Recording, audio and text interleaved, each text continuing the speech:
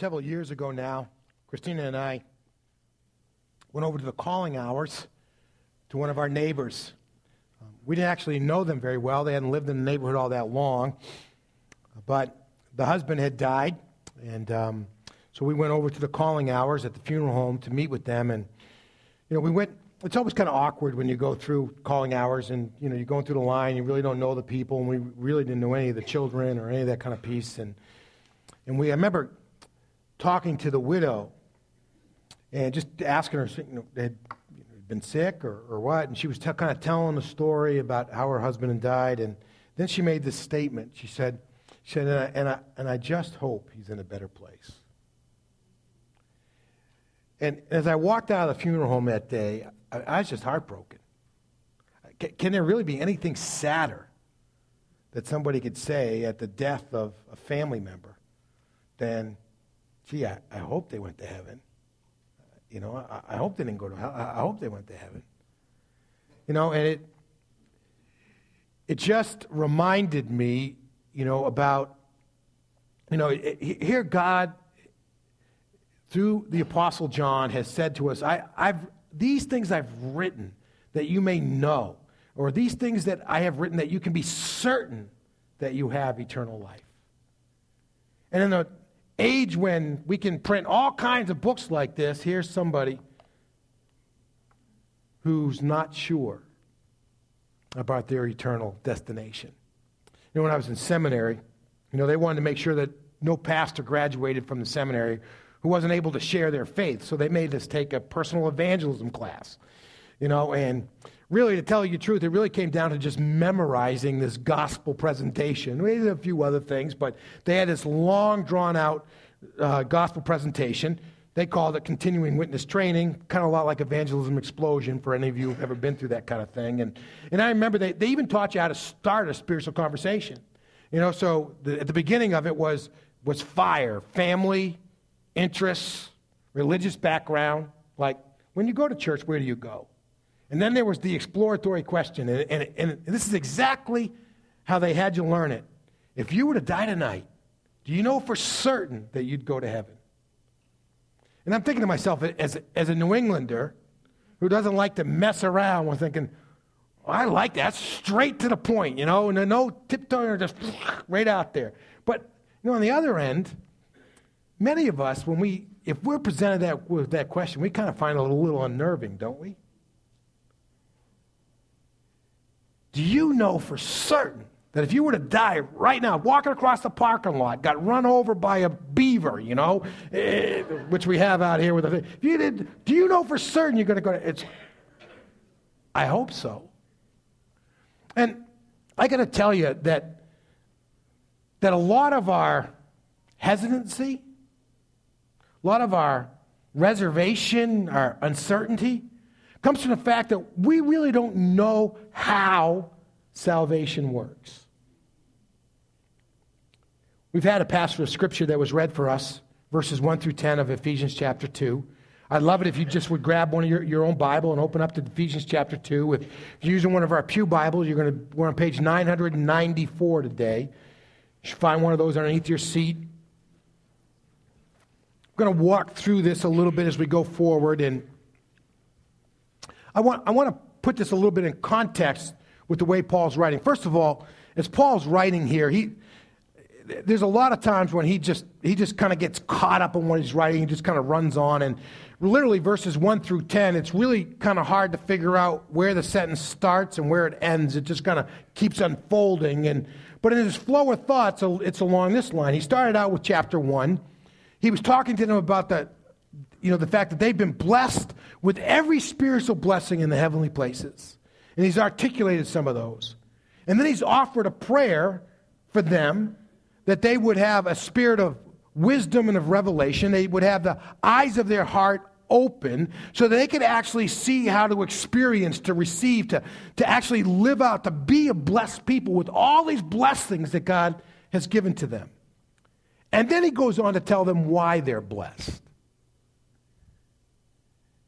And he talks about the way that God has brought man and God back together in Christ. He's going to go on in the latter part of the chapter and talk about how he's taken man and reconciled with man, how he's taken Jew and Gentile and brought them together into one body with Christ.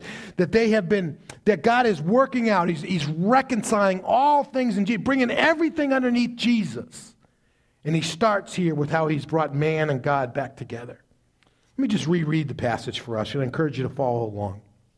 It says, "And you were dead in your trespasses and sins, in which you previously walked according to this worldly age, according to the ruler of the atmospheric domain and the spirit now working in the disobedient. We too," it's a big shift. Notice verse 1, he uses the word you. He's pointing at the Gentiles, at the Ephesians. Here he uses the word we, referring to the Jews. We too all previously lived among them in our fleshly desires. The Jews, even though they were the recipients of the promise, they were just as dead as the Gentiles who didn't know anything about the promises of God. We too all previously lived among them in our fleshly desires, carrying out the inclinations of our flesh and our thoughts. And by nature, we were children under wrath, as the others were also.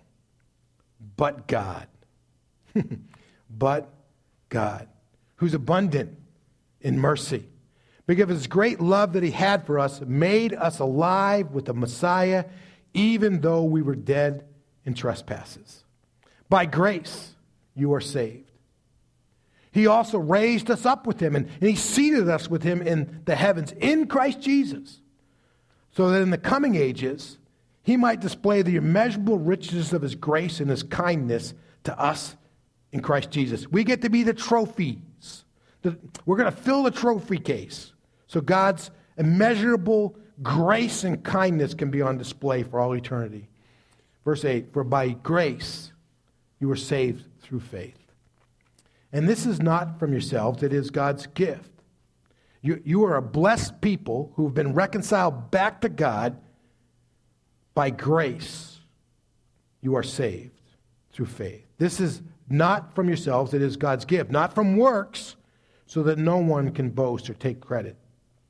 For we are his creation, created in Christ Jesus for good works, which God prepared ahead of time so that we should walk in them." God, just grant us understanding now into your word. For we prayed in Jesus' name. Amen. I think one of the reasons why we struggle with certainty about our salvation, why that even many of you would find it unnerving to answer that question, say, I know for sure that I'm going to heaven, is that we have a lot of misunderstandings about salvation, about how God actually saves us. I've got a little slide here I want to show to you. One of the things that strikes me is that we think often about salvation as really kind of being a spiritual self-help kind of program, you know? I mean, it's where spiritually we're just fat and out of shape. We're just bloated with sin, you know? And we're dying from it.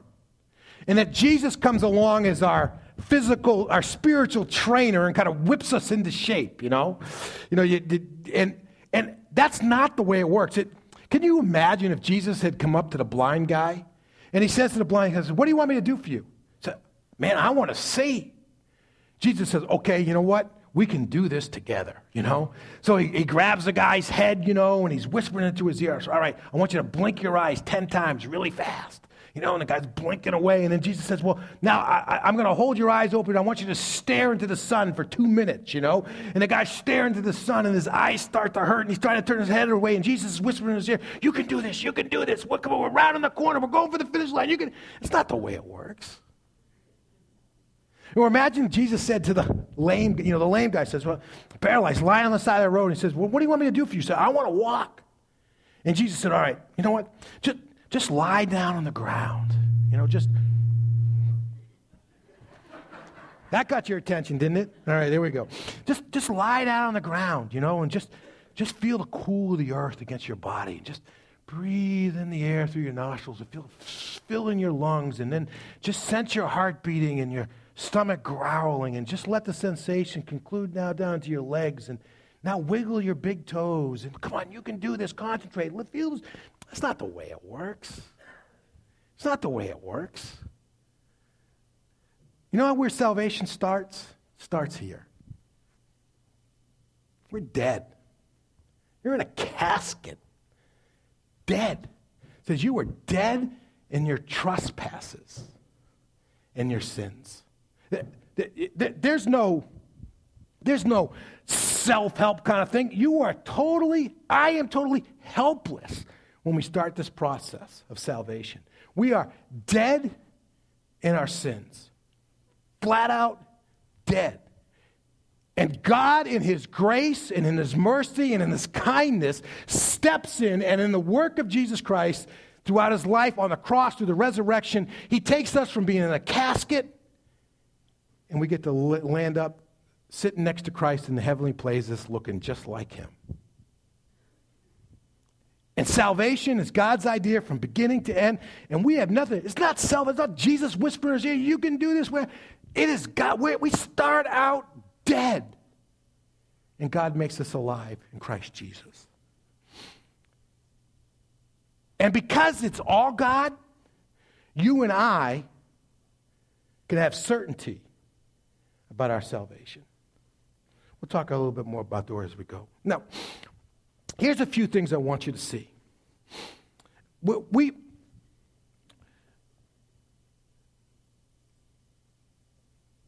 often think about the fact, okay, what's happening is that sin is killing me. So if I get rid of the sin in my life and I do enough good works, then I'll move from death to life.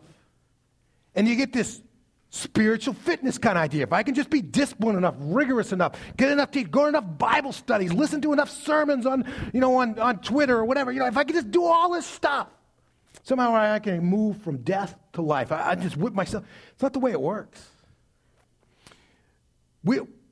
Sin in our lives isn't what kills us. The sin in our lives proves to us that we're already dead. See, the fruit of deadness is sin. It shows us that we are dead. It's not showing us what's killing us. It shows us that we are already dead. I mean, out behind the church building, there's a swamp. And this is the time of the year, right, when all the trees are budding and et cetera. You can take a look at the trees in the swamp. Do they have any leaves on them? I mean, there's no leaves on them whatsoever. They are dead. If you need firewood this winter, when the pond is, when the swamp is frozen over, you can come out here with your chainsaw, cut it down. It'll be fresh and clean, ready to go, dry. Because this stuff is dead. And it's the lack of fruit that shows that it's dead. That's not the way that works spiritually.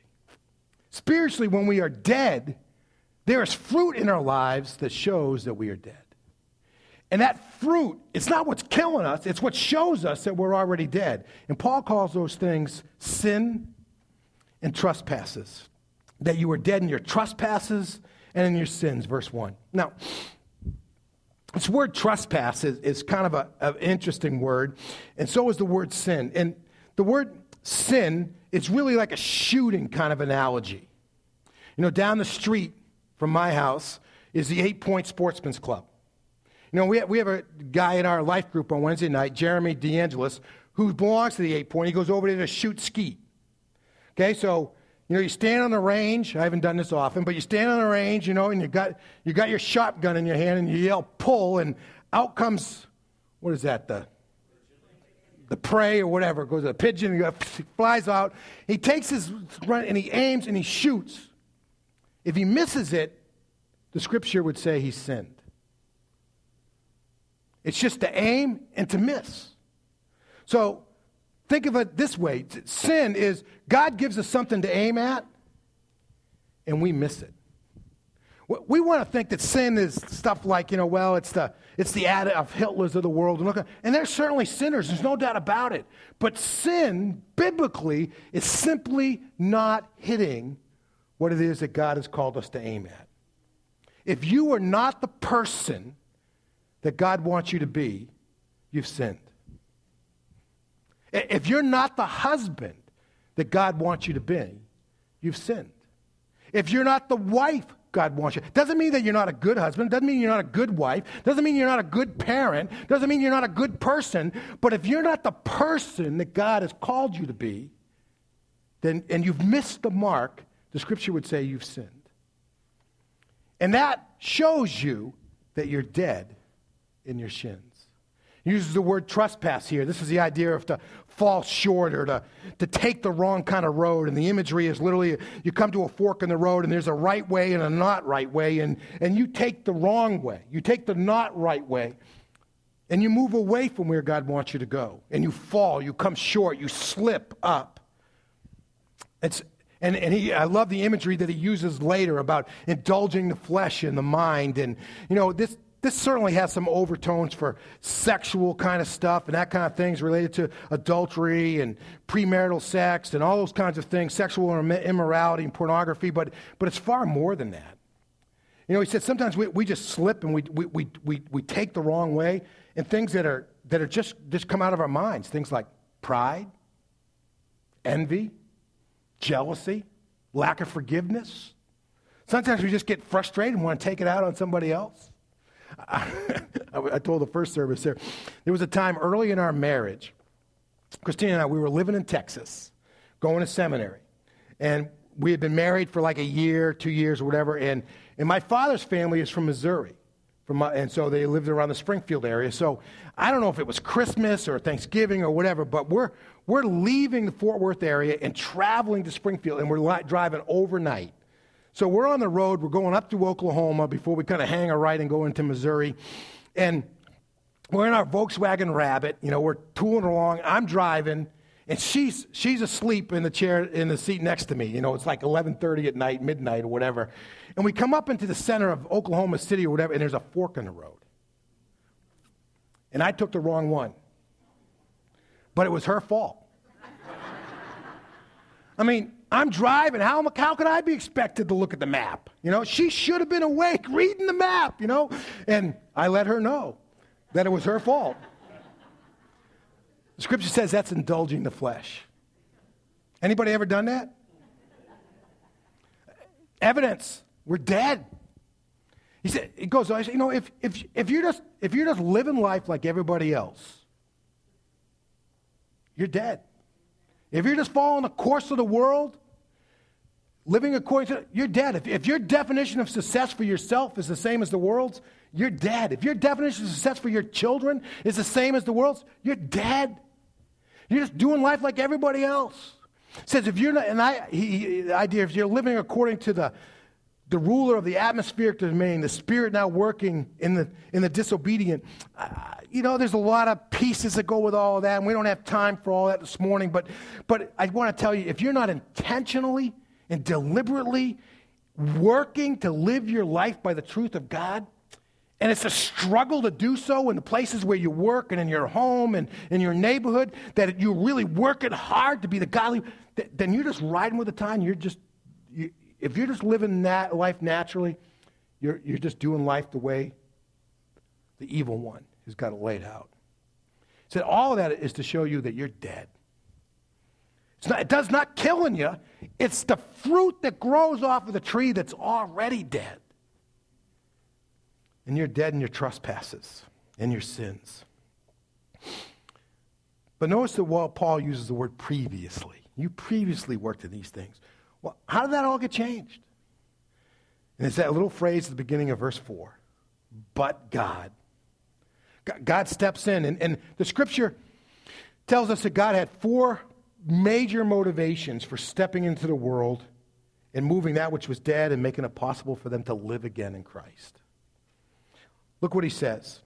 He says he was abundant in mercy. He said he had a great love. He said he had grace, an immeasurable grace in verse 7. And then he also had great kindness. The word mercy is really just kind of compassion in action. You see somebody, you see something that's, you watch these news stories about how they're rescuing animals out of the seas, or the people trying to push the dolphins back off the beach. That's an act of compassion. It's mercy. You know, you see somebody in the city who's homeless and they're struggling, they don't have enough food or whatever, and you give them money or you give them your lunch or whatever. That's an act of mercy. God had great mercy on us. It also says he had a great love for us. It's probably the hardest thing, because mercy is, you know what? Here, you can have my lunch, and you walk away. Great love is you pick them up, you put them in your car, you bring them home, you clean them up, you put them at your table, and you invest in them for as long as you possibly can. So God loved us. So he had great grace. That means he gave us that which we did not deserve. It's an undeserved gift. And he did it out of the kindness, out of the goodness of his heart. God stepped in and he provided for us that which we could never provide but for ourselves. And that is the possibility of forgiveness through the life, death, and the resurrection of Jesus Christ. And God did that. His motivation was his mercy and his love and his grace and his kindness. And that gift of God becomes operative in our lives by faith. And when that happens, it says that you and I are made alive. You know? And not only that, it says that we go from kind of like being in Adam, being in death, and now God puts us in Christ, which means that even though our feet are on the ground here, our souls, our spirits, our minds are actually at the right hand of God seated next to Christ. It's an incredible kind of picture for us. But I want you to see the place of works in all of this. Paul goes through he talks about works. He tells this is what works don't do. And he talks about what works do. What are works, first of all? Works are those things in our lives that we do to give evidence of the fact that we love God. He said, when it comes to salvation, works have nothing to do with it. Zip, zero, zilch, nothing. Salvation from the moment God conceived of it in his heart and his mind to the time it's going to be fulfilled when we spend all of eternity with him, after all of human history is wrapped up, all of that is God. We've got no place in it. Well, what about works then? Our works don't have anything to do with our salvation. Just like our sins are the fruit that show us that we're dead, our good works are the fruit that show us that we're alive in Christ. They don't make us alive in Christ. They show that we are alive in Christ. Look at verse 10. He said that you and I are God's workmanship. We are his creation, and we've been created in Christ Jesus for good works. I mean, if you turn the Christian over, it should say made in heaven. You know? And the stuff that comes out of it is that what we do to show that it's the fruit that shows that you and I are alive. Our works don't save us. Our works are what show us that God has made us alive in Christ Jesus. I got to tell you, I think this is a place where many people who are familiar with the gospel, familiar with church, have kind of heard these kinds of sermons before. This is where their uncertainty lies. Either because on one end, they still think that works somehow or another have a role in making them saved, making them pleasing to God, making them alive in Christ. You know, I know God makes them alive, but somewhere in there, I got to trim down from the overweight to the fit Christian, and I got to like Jesus. It doesn't work that way. And we still think our works, and so have I done enough? And our confidence goes right out the door. And the others is some of us look at the works in our lives and we say, boy, there's not a lot of fruit in that tree. We moved into our house. There were 6 blueberry bushes down at the bottom of the hill off of our driveway. Now I have like 1 1/3.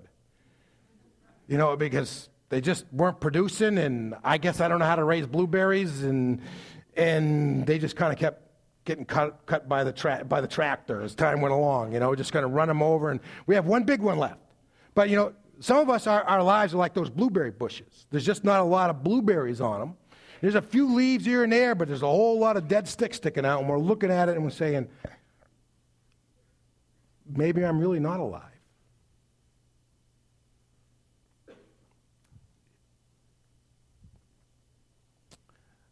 But I want to talk a little bit about the nature of faith. Now, faith here says that, you know, it is by grace that you are saved by faith. It is the gift of God, you know, not of works, not of ourselves. There's nothing that we do. It's not a work at all that we do.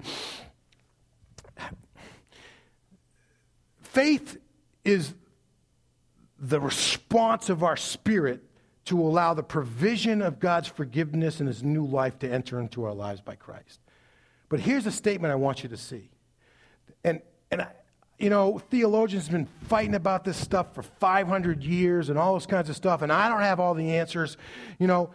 All I know is that our salvation and our faith, somehow or another, are a gift from God. It says, it is by grace that you were saved by faith, and that's not of yourselves. It's God's gift. And so it's not only grace, but it's also our faith that somehow or another is a gift that God gives to us. And I got to tell you, one of the fears I have is that often we think about our faith as something, I can decide to do that next week, or I can do that next year, or when I hit 30, I'll turn on the faith button or whatever. And that somehow or another we have control over it. I got to tell you, if we have control over it, it's a work. It's not a gift. And when the Spirit is prompting, you better respond. That's all I can say. If the Spirit is prompting, you ought to respond. If the Spirit is speaking, you better respond. If God is calling, you better answer. Because if you think, well, this is under my control, you've just made salvation a work. And that's not the way it works. And you're never going to be able to answer the question, do you know for certain that you're going to spend eternity in heaven? You're never going to be able to answer it with absolutely, because you've kept it under your control instead of God speaking to you. It's a powerful word to us. Many of us are saying, well, I'll decide about this stuff later. And God is speaking now. I got to tell you, if you asked me this morning, do you know for certain you're going to spend eternity in heaven if you were to die today? And I'd tell you yes. You know why I tell you yes? It's because when I was 11 years old in a church service, God called me, and I responded. I had nothing to do with it. It was all God. There's been moments in my life where there's a whole lot more fruit of that than some others, but there's always been fruit. And I didn't have anything to do with it. God designed a plan, he executed it, he spoke it to my heart, and he led me to respond. And it's all God. And one of the great things is because I don't have anything to do with it, I can't mess it up. And therefore I know for certain that I'm going to spend eternity with the Father in heaven. Do you know for certain?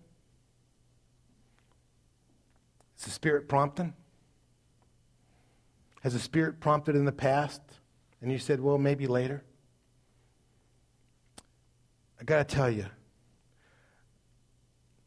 and I'm not trying to be melodramatic. Many of you have been here. That's not my style. We're not looking for emotional responses to God or any of that kind of stuff. It's just not us. But I got to tell you, the thing I want my family to be able to say when folks are walking through the calling hour lines at my funeral is for them to be able to say, I know he's in a better place. I know he's in a better place. And that's what I want for all of us as well. For it is by grace that you were saved by faith. It's not of yourselves, it's a gift of God, not of works, lest any man may boast. And he took those who were dead in their trespasses and made them alive with Christ in the heavenlies. Do you know for certain? Let's pray.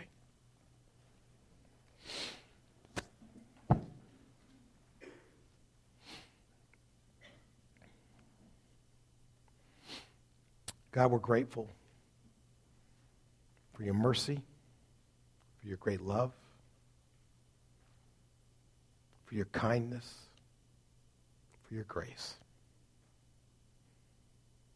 We're grateful for the fact that it led to your eternal plan to step into our world in the person of your Son, who lived a perfect life, died on a cross to settle all of the issues related to sin for mankind, was resurrected from the grave so that we might live a new life. And through him, Father, you grant us the gift of eternal life through him. God, thank you for the certainty we can have. And for those here today whose the Spirit is prompting, who's calling, I pray for them, that they might respond and know for certain that they have eternity in their hearts to who Jesus is, who Jesus was, to who Jesus will always be. We prayed in Jesus' name. Amen.